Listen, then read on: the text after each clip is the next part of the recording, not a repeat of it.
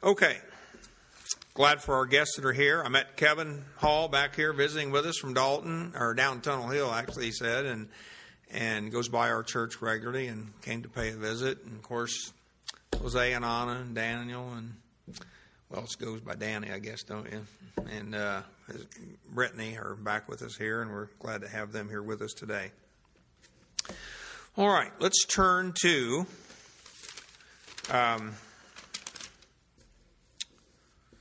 where do we want to start? I'm really going to deal with Hebrews chapter 9 today, but we're going to go back to Leviticus, I guess, to get started. So let's turn there. Leviticus chapter 6.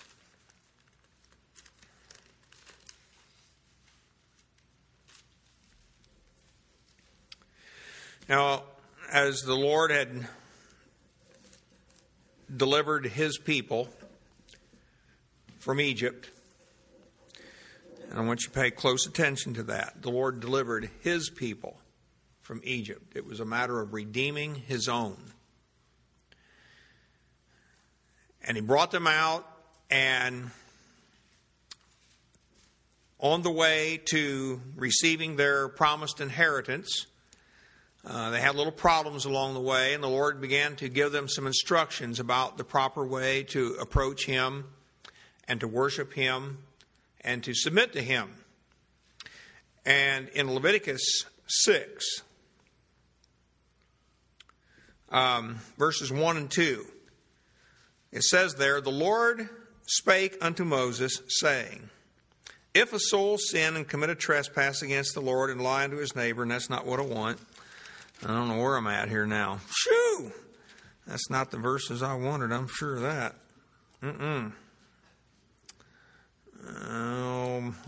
That's not, and I already corrected one I found a mistake in here on, so I'm not sure. Okay, well, let's go to, wait a minute. You know what I bet it is? I think it's, let me try Exodus. Let's just see if that happens to be it. Is that it? Nope. I knew it couldn't be. That's too early. Okay. I'll just pass over that one. Skip that business. We'll just move on. How about going to Exodus 24 then?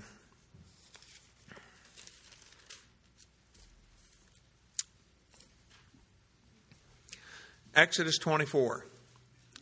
So after the Lord had delivered his people, after they had proceeded on their journey through the wilderness on their way to the promised land, they encountered some difficulties along the way, and they were disobedient. If we could go back to 1 Corinthians 10, we could read several of the things that were held against them and why God allowed them to live their remaining days in the desert without ever having received their inheritance. So they wandered around for those 40 years and never made it to the promised land. During that time, then the Lord met with the people, and he had established a covenant with them, and in order to fulfill the promises that he had given to them, that he would do certain things for them if they would just simply be obedient to his voice. And so here in Exodus 24, we have this covenant that God made with his people. And so in verse 1 it says, "He said unto Moses, Come up unto the Lord, thou and Aaron, Nadab and Abihu, and 70 of the elders of Israel, and worship ye afar off. And Moses alone shall come near the Lord, but they shall not come nigh. They," that is the rest of them, Aaron, Nadab, and Abihu, "shall not come nigh. Neither shall the people go up with him. And Moses came and told the people all the words of the Lord and all the judgments, and all the people answered with one voice and said, All the words which the Lord has said will we do." So God related to Moses what he would do for the people. Moses went to the people and said, "This is what God said he will do." And then the people responded and said, "Everything the Lord has said, we will do." And so in verse 4, Moses wrote all these words of the Lord and rose up early in the morning and builded an altar under the hill and 12 pillars according to the 12 tribes of Israel. And he sent young men of the children of Israel, which offered burnt offerings and sacrificed peace offerings of oxen unto the Lord. And Moses took half of the blood and put it in basins, and half of the blood he sprinkled on the altar. And he took the book of the covenant and read in the audience of the people, and they said, all that the Lord hath said will we do, and be obedient. And we know how long that lasted now, don't we? But look at verse 8. And Moses took the blood and sprinkled it on the people and said, behold the blood of the covenant which the Lord hath made with you concerning all these words. So they made this covenant. Okay. I want us to turn to Leviticus now. As a part of that covenant, God established a system for worship and offerings that they would bring to the Lord. And he prescribed the manner in which it was to be done. And in Leviticus 8, look at Leviticus chapter 8. Now, of course, in the previous chapters, the Lord had given all these various offerings, the trespass offering, meal offering, sin offering, and so on. And now in chapter 8, he's giving the priests, the consecration of the priests, and their representation before the people of the Lord, of Jehovah. In verse 1 it says, and the Lord spake unto Moses, saying, take Aaron and his sons with him, and the garments, and the anointing oil, and a bullock for the sin offering, and 2 rams, and a basket of unleavened bread, and gather thou all the congregation together unto the door of the tabernacle of the congregation.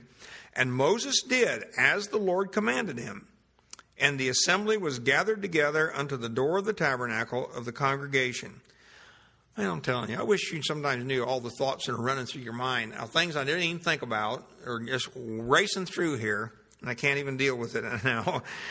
And Moses said unto the congregation, this is the thing which the Lord commanded to be done. And they were to be the representatives before the Lord of the people. In other words, they were to be before the Lord on their behalf. And Moses brought Aaron and his sons, that would include Nadab and Abihu, and washed them with water. And he put upon him the coat, and girded him with the girdle, and clothed him with the robe, and put the ephod upon him, and girded him with the curious girdle of the ephod, and bound it unto him therewith, and so on. And so he consecrates these priests. Now look at verses 20, I think it's 23 and 24 of this same chapter. And it says there concerning this ram of consecration in verse 22, and Aaron and his sons laid their hands upon the head of the ram, and he slew it. And Moses took of the blood of it and put it upon the tip of Aaron's right ear, and upon the thumb of his right hand, and upon the great toe of his right foot. And he brought Aaron's sons, and Moses put of the blood upon the tip of their right ear, and upon the thumbs of their right hands, and upon the great toes of their right feet. And Moses sprinkled the blood upon the altar round about. Now, I just simply read those verses to show that there was specific, prescribed things that God had given Moses to fulfill in order to consecrate these priests, these men, for this service of priesthood.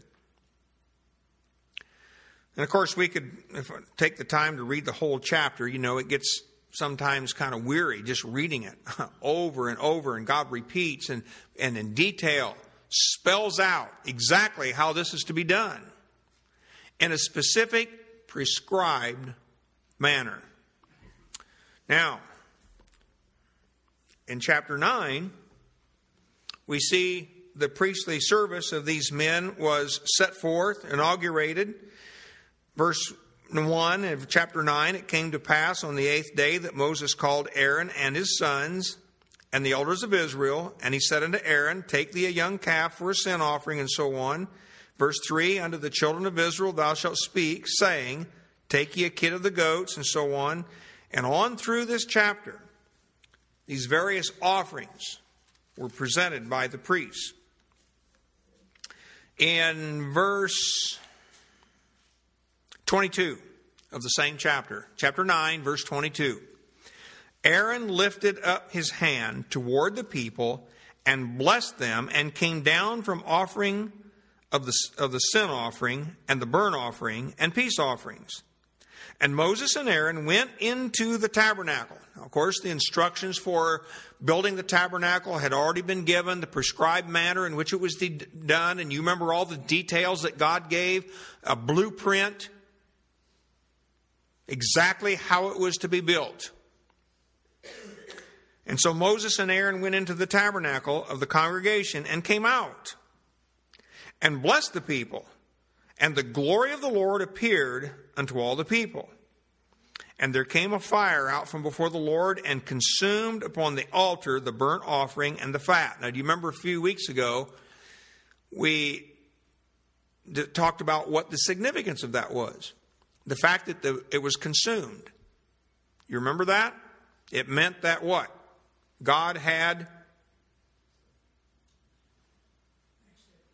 accepted their sacrifice. That's important. God accepted their sacrifice. He consumed it.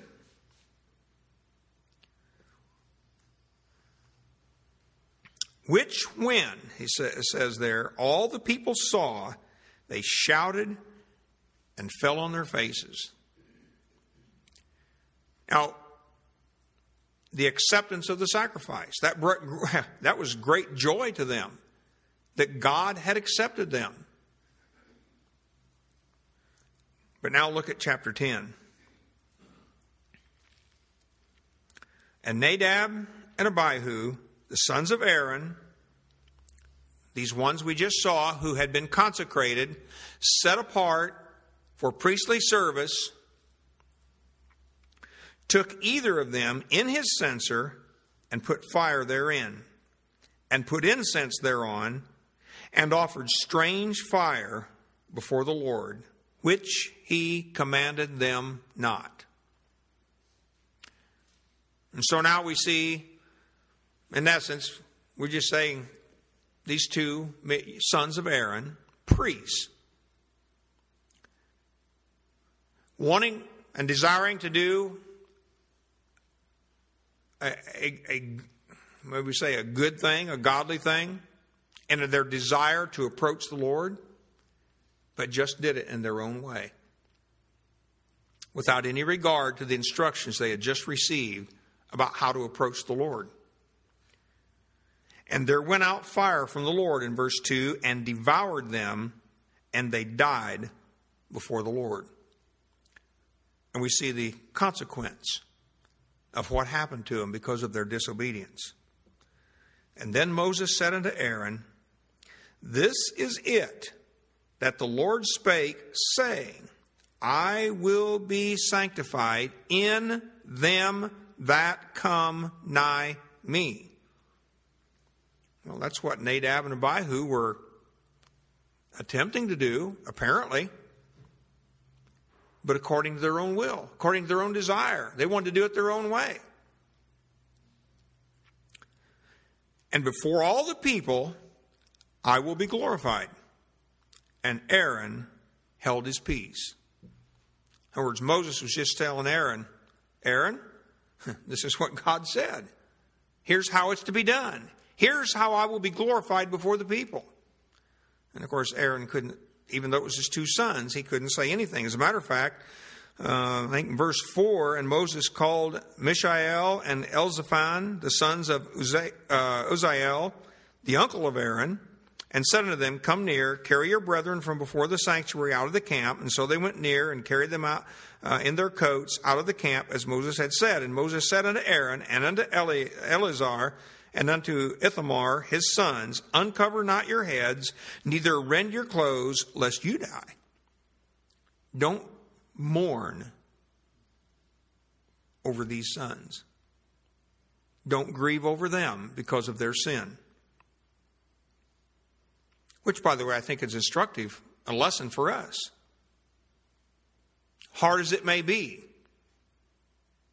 God is teaching us about the importance and the care for which He desires His people to approach unto Him.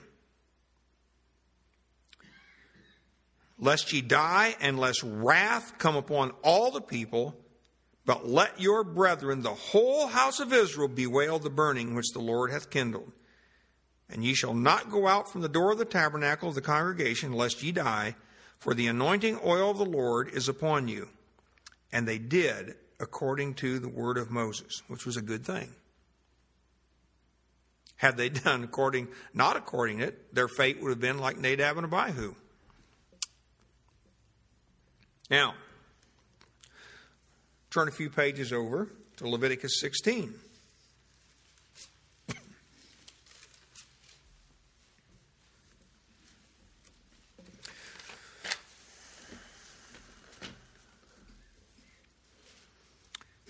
Now we have a response by God to this incident with Nadab and Abihu. Notice what he says in verse 1. And the Lord spake unto Moses after the death of the two sons of Aaron. Now, why did God even bring that up? If the Day of Atonement had no significance to Nadab and Abihu.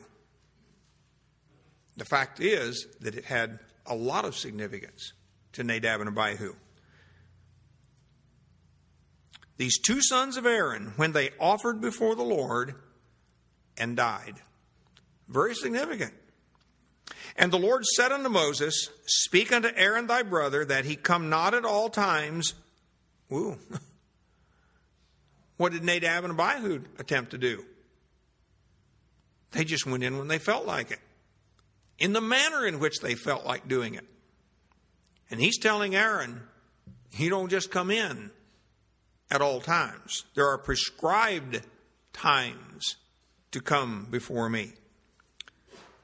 Speak and in essence he's saying, as you please.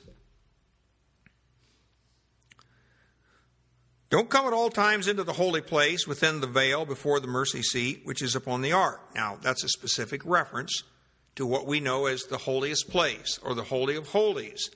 That inner room in the tabernacle, which was where God dwelt. His presence was there. And that was where they would go to meet face to face with the Lord. But it was only the high priest who could actually go into that inner sanctum, that inner veil, to where the mercy seat was. That he die not, for I will appear in the cloud upon the mercy seat. And thus shall Aaron come into the holy place with a young bullock for a sin offering and a ram for a burnt offering. He shall put on the holy linen coat, and he shall have the linen breeches upon his flesh, and he shall be girded with a linen girdle, and with a linen mitre shall he be attired. These are holy garments. Therefore shall he wash his flesh in water, and so put them on.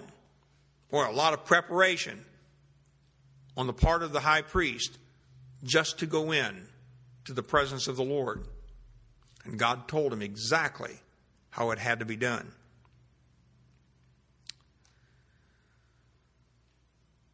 Notice in verse 6, and Aaron shall offer his bullock of the sin offering, which is for himself, and make an atonement for himself and for his house. So Aaron, first of all, went in with an offering. He tells us in verse 3 that it was a bullock for a sin offering and a ram for a burnt offering. He went in for himself and for his house. Now, I'm not going to take the time to, well, I guess I will. I think I will look a couple of them up. Turn to Psalm 115, verse 10. Psalm 115, verse 10. I don't think house here means for Aaron's family, but rather his descendants that were of the priesthood.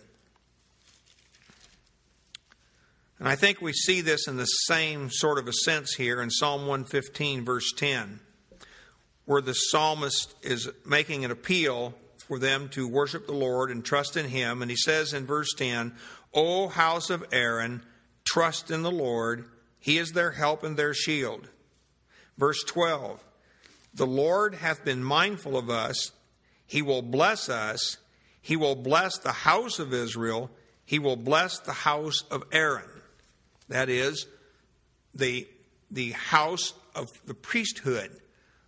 Those who held the responsibility for maintaining this right relationship before the Lord for the entire nation, which is what this Day of Atonement that we're looking at back in Leviticus 16 was all about. Then over and look just across the page to Psalm 118, verse 3, where the psalmist says again, let the house of Aaron now say that his mercy endureth forever. All of these are just, I think, references to the same kind of a concept that he's talking about for all the priests. Then there was a second entering. He went in twice. Then he went in for all the people. And you'll notice in verse 5, there he says, he shall take of the congregation of the children of Israel 2 kids of the goats for a sin offering and 1 ram for a burnt offering. Now this one was for all the congregation of Israel. It was a separate offering. And of course it required the high priest to go back into the tabernacle, back into the Holy of Holies a second time. Verse 7 says, and he shall take the 2 goats and present them before the Lord at the door of the tabernacle of the congregation, and so on. And we know about the 2 goats, and one was sacrificed, one was the scapegoat, which was laid their hands on it, signifying a transfer of the sins of the people, the nation, to this goat, and then it was turned loose to go out and wander in the wilderness, and presumably to wander away and die somewhere, signifying a taking away of the sins of the nation. And then look over in verse 15. He says, then shall he kill the goat of the sin offering that is for the people, and bring his blood within the veil, and do with that blood as he did with the blood of the bullock, and sprinkled upon the mercy seat upon the mercy seat and before the mercy seat. And then down in verse 20, and when he hath made an end of reconciling the holy place and the tabernacle of the congregation and the altar, he shall bring the live goat, and Aaron shall lay both his hands upon the head of the live goat and confess over him all the iniquities of the children of Israel and all their transgressions and all their sins, putting them upon the head of the goat, and shall send him away by the hand of a fit man into the wilderness.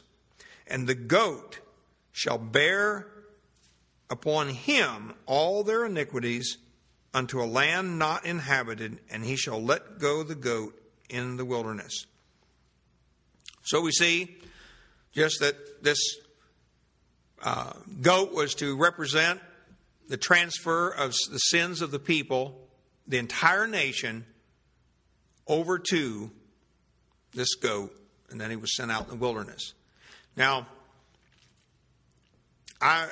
there's a little bit difference of opinion as to what kinds of sins were spoken of, for the simple reason that there were prescribed offerings for various kinds of sin given to Israel. And you're familiar with a good many of those. I mean, there's some detailed instructions exactly how they were to bring an offering for a particular kind of sin that may have been committed. But here was an offering that just covered everything. Or at least it covered the unconfessed sins, the sins of ignorance, the unknown sins someone may have committed. But it was effective for the entire nation. Excuse me. Now, in verse 30, it says there, for on that day shall the priest make an atonement for you to cleanse you, that ye may be clean from all your sins before the Lord. it shall be a Sabbath of rest unto you, and ye shall afflict your souls by a statute forever. Now that phrase, a Sabbath of rest, it's an emphatic, a Sabbath. In other words, it's a special Sabbath. And so consequently, it's a little bit difficult to translate, so you see all kinds of different translations for it. Some say it's a Sabbath of complete rest. Others, a Sabbath of a sacred rest. But the idea is it's an emphatic Sabbath, one that had specific and peculiar meaning to the people of Israel. Now, Hebrews chapter 9. Oh, excuse me, before we go there, I want us to read verse 16, though, too. Notice something else. And he shall make an atonement for the holy place because of the uncleanness of the children of Israel, and because of their transgressions and all their sins, and so shall he do for the tabernacle of the congregation. Even the tabernacle itself became contaminated because of its presence with the people of Israel. And so this offering was effective even to cleanse the tabernacle. The tabernacle of the congregation that remaineth among them in the midst of their uncleanness. Now, Hebrews chapter 9, which is where I said we wanted to ultimately go.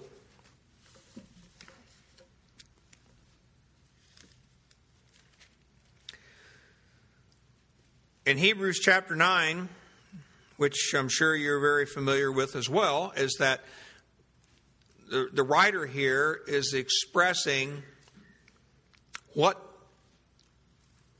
the one sacrifice of the Lord Jesus Christ has accomplished on our behalf as a part of the new covenant. Not this old covenant that God had made with Israel, but one under the new covenant. Now, so as we look in chapter 9, I'll just kind of skip over a few things here. I want to hit some things that I think will help us to see for you and I today the importance for us in how we approach the Lord. And I say so, and again, it's this choir thing again.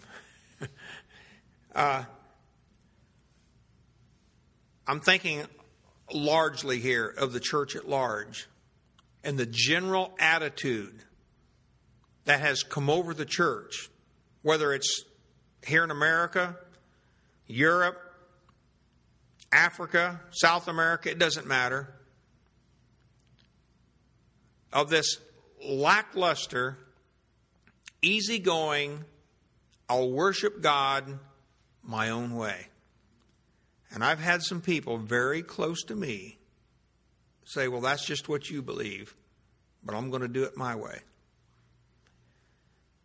And I really don't think folks understand you do it God's way or there's going to be a price to pay.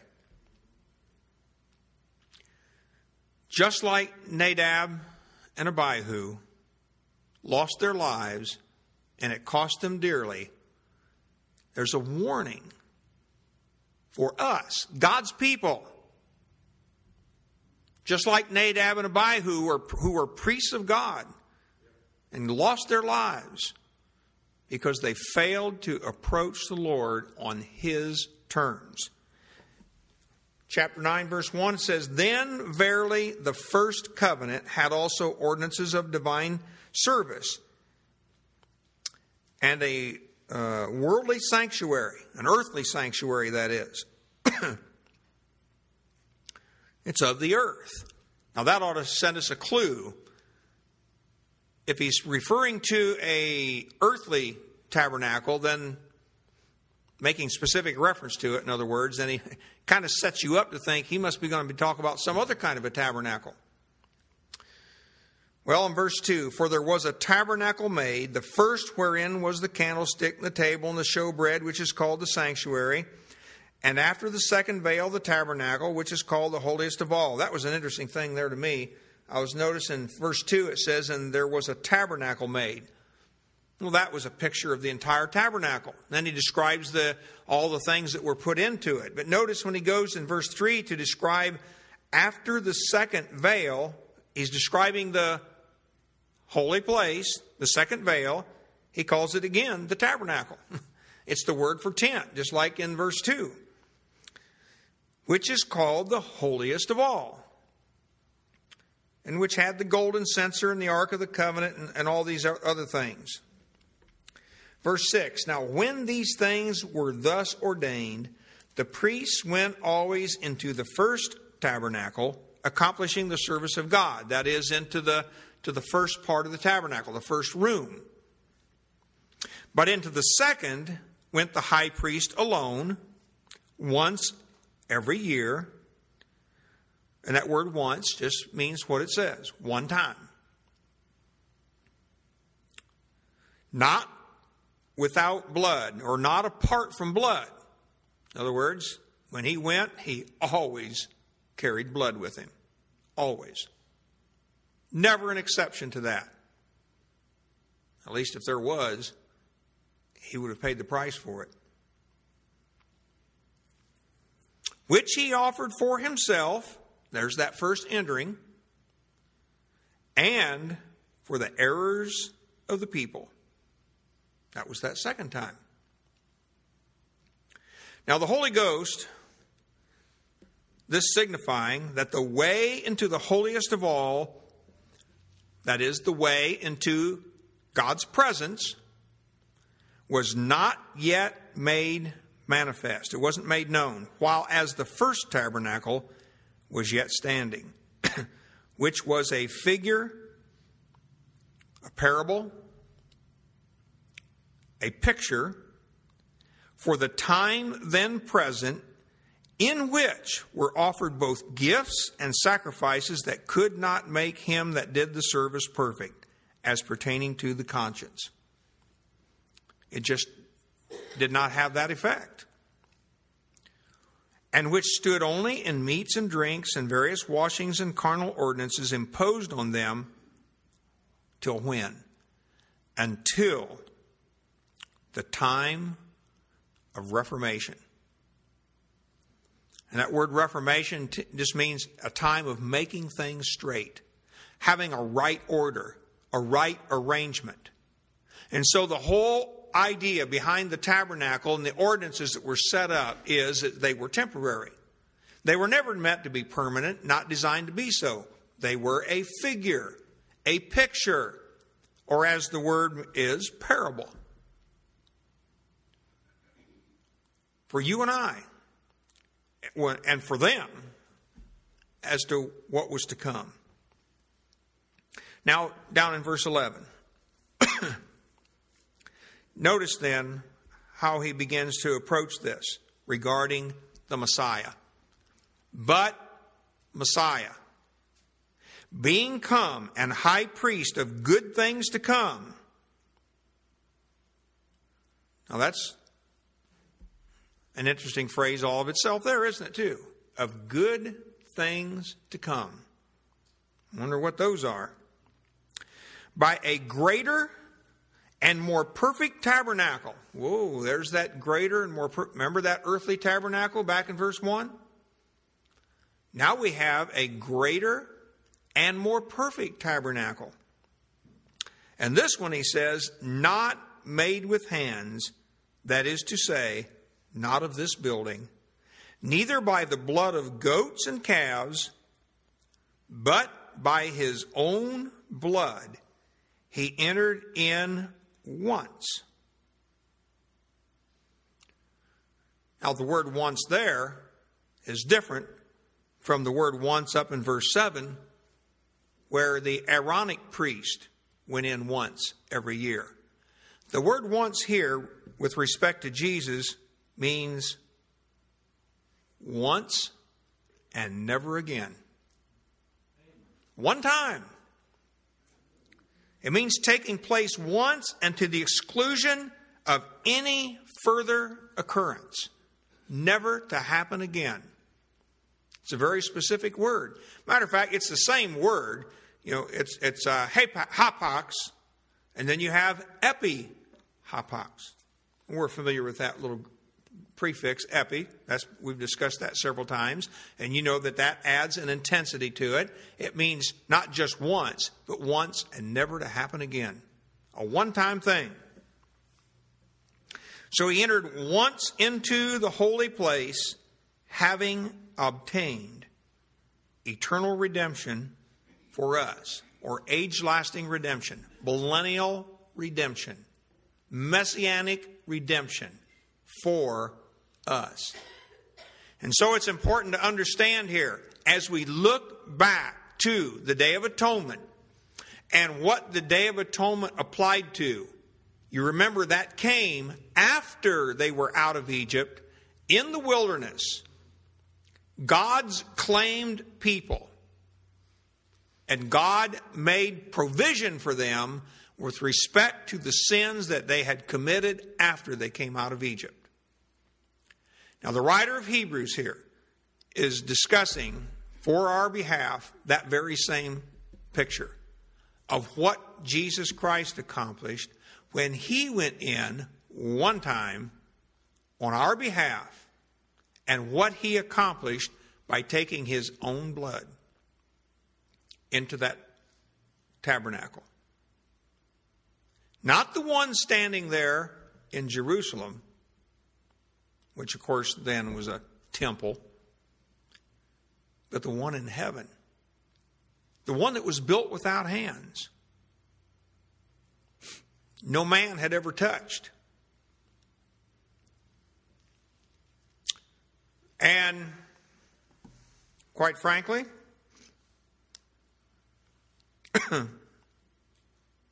that's where he is today. That is where Jesus is today. He went to that throne of God in that holy place and sat down at the right hand of God, there continually to this very day, ministering as our high priest. And he will not come out until the appropriate time.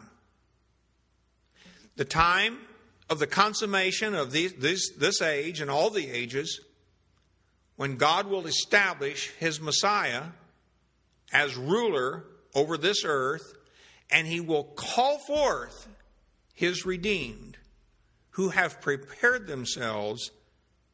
That is, they have followed the prescribed manner here in entering into that holy place in heaven, confessing their sins, worshiping the Lord, and are ready to meet him.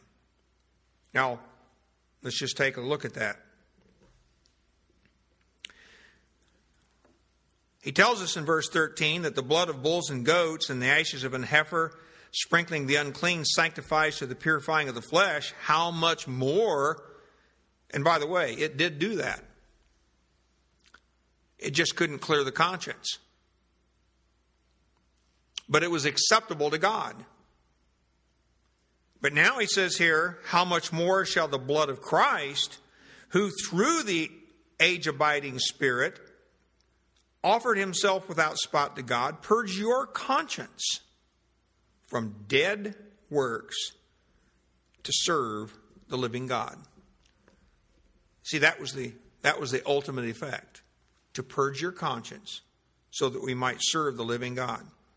And so verse 15, for this cause then, he's the mediator of the new covenant. I want us to look at verse 18. Wait a minute, let's see. Oh yeah, verse 18. Whereupon neither the first testament was dedicated without blood or apart from blood.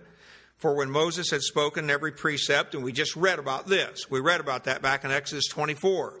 When Moses had spoken every precept to all the people according to the law, he took the blood of calves and of goats and water and scarlet wool and hyssop and sprinkled both the book and all the people, saying, this is the blood of the testament or covenant which God hath enjoined unto you. Moreover, he sprinkled with blood both the tabernacle and all the vessels of the ministry.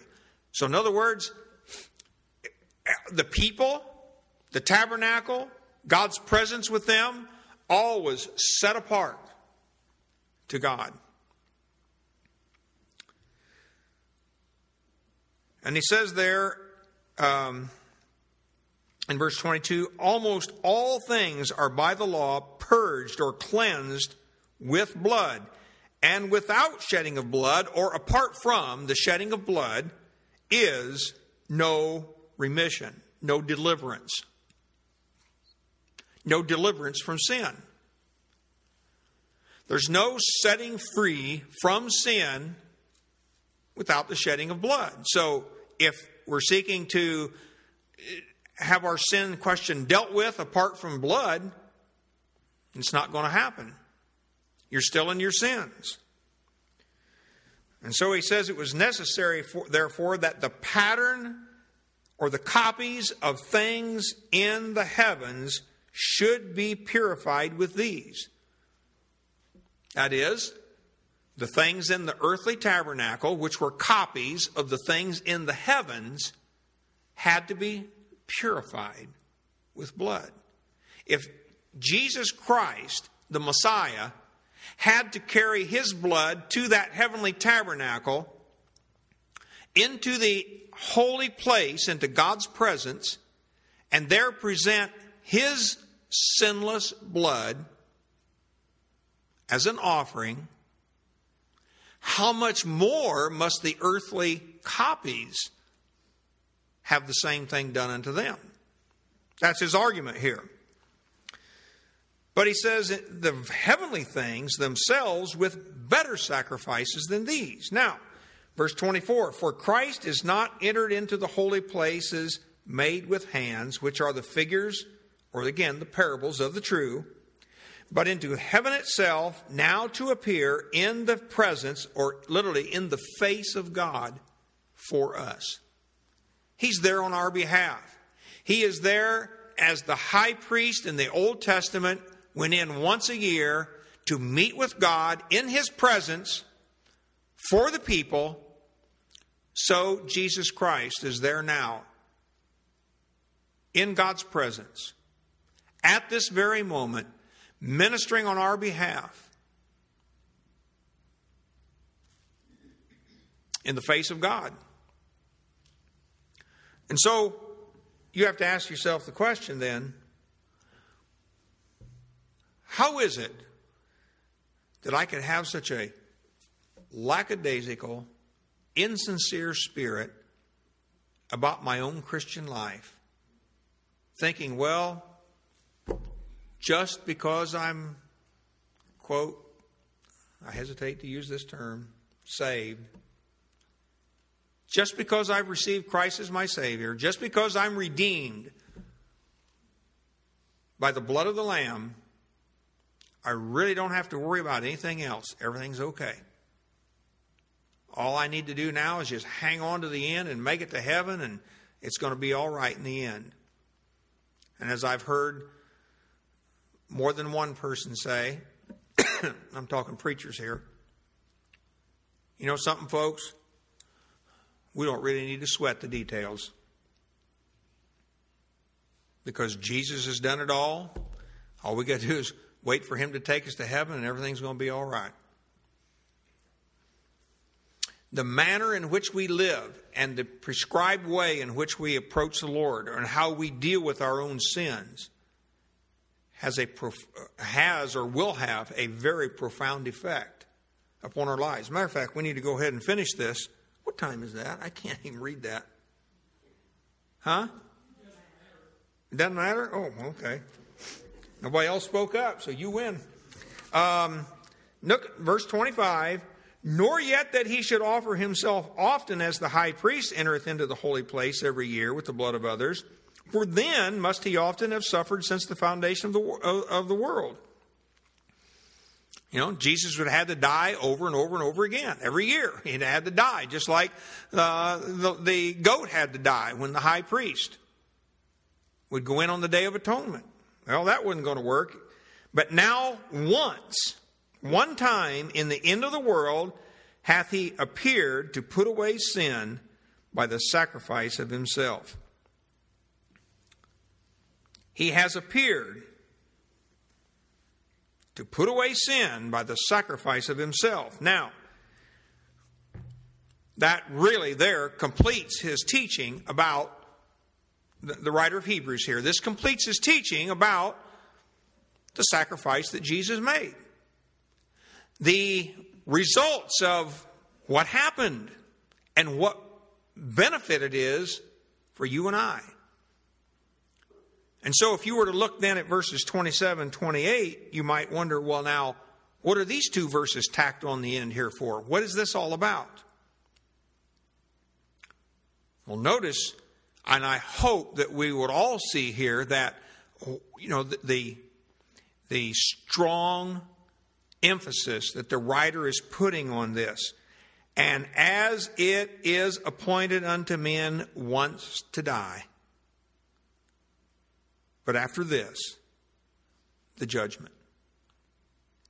Once, in other words, if we haven't dealt with our sins through the high priest that God has given us in his Son, Jesus Christ, who is there available for us at a moment's call. I mean, we don't even have to hesitate and confess that sin. He's just reminding us. We're all going to die, and after that, it's judgment. You know, the book of Hebrews is full of warnings. They often talk about the 5 warning passages in the book of Hebrews, and you know, I've seen booklets and books written about the 5 warning passages. Well, there's more than 5. This epistle is loaded with warnings, the dangers of a Christian, and how he deals with his own sin. Now, watch verse 28, then, and we'll conclude it. So Christ was once offered to bear the sins of the many. The many. Who would those be? The many. In the context here, would it not be the many who approach him, who avail themselves of that blood? That is, now listen, of the redeemed of God's people. And unto them that look for him, that is, of those redeemed, those who avail themselves of that blood, those who have their sins confessed, and those who are walking with the Lord in right fellowship and relationship to him, he says, will he appear, or shall he appear, the second time apart from sin, without sin. That is, without any regard to the sin question now, without reference to sin, unto salvation. And so when the Lord returns, this second time that he speaks of, he will appear. It won't be for the sin question then. It will, in other words, not for those who are looking for him. Not for those who have availed themselves of the provision he's made. He won't deal with their sin because it's already been dealt with. Now, I'll just tell you to go over to Hebrews chapter 10 and begin with verse 26, and you read that passage there, and you see what the Lord says about those who sin willfully after having received the knowledge of the truth. And I would trust and hope that you would, I'm not really good about expressing the burden, that it puts on my heart when I think about people I know who have such a light and flippant attitude about this very question here. Well, brother, that's under the blood. As if it just doesn't matter. I'm saying, the Lord is saying that it does matter. And we need to take great care how we treat that and how we deal with that. You know, he makes mention earlier in this same epistle that the Lord succors them. S-U-C-C-O, well, in the King James it might be O-U-R, I don't remember. Them. I love that verse because it says there, he will run at the cry for help. That's what that means. When we call out to him and plead our cause and our case before him and confess our sins before him, it's like he runs to help in our time of need.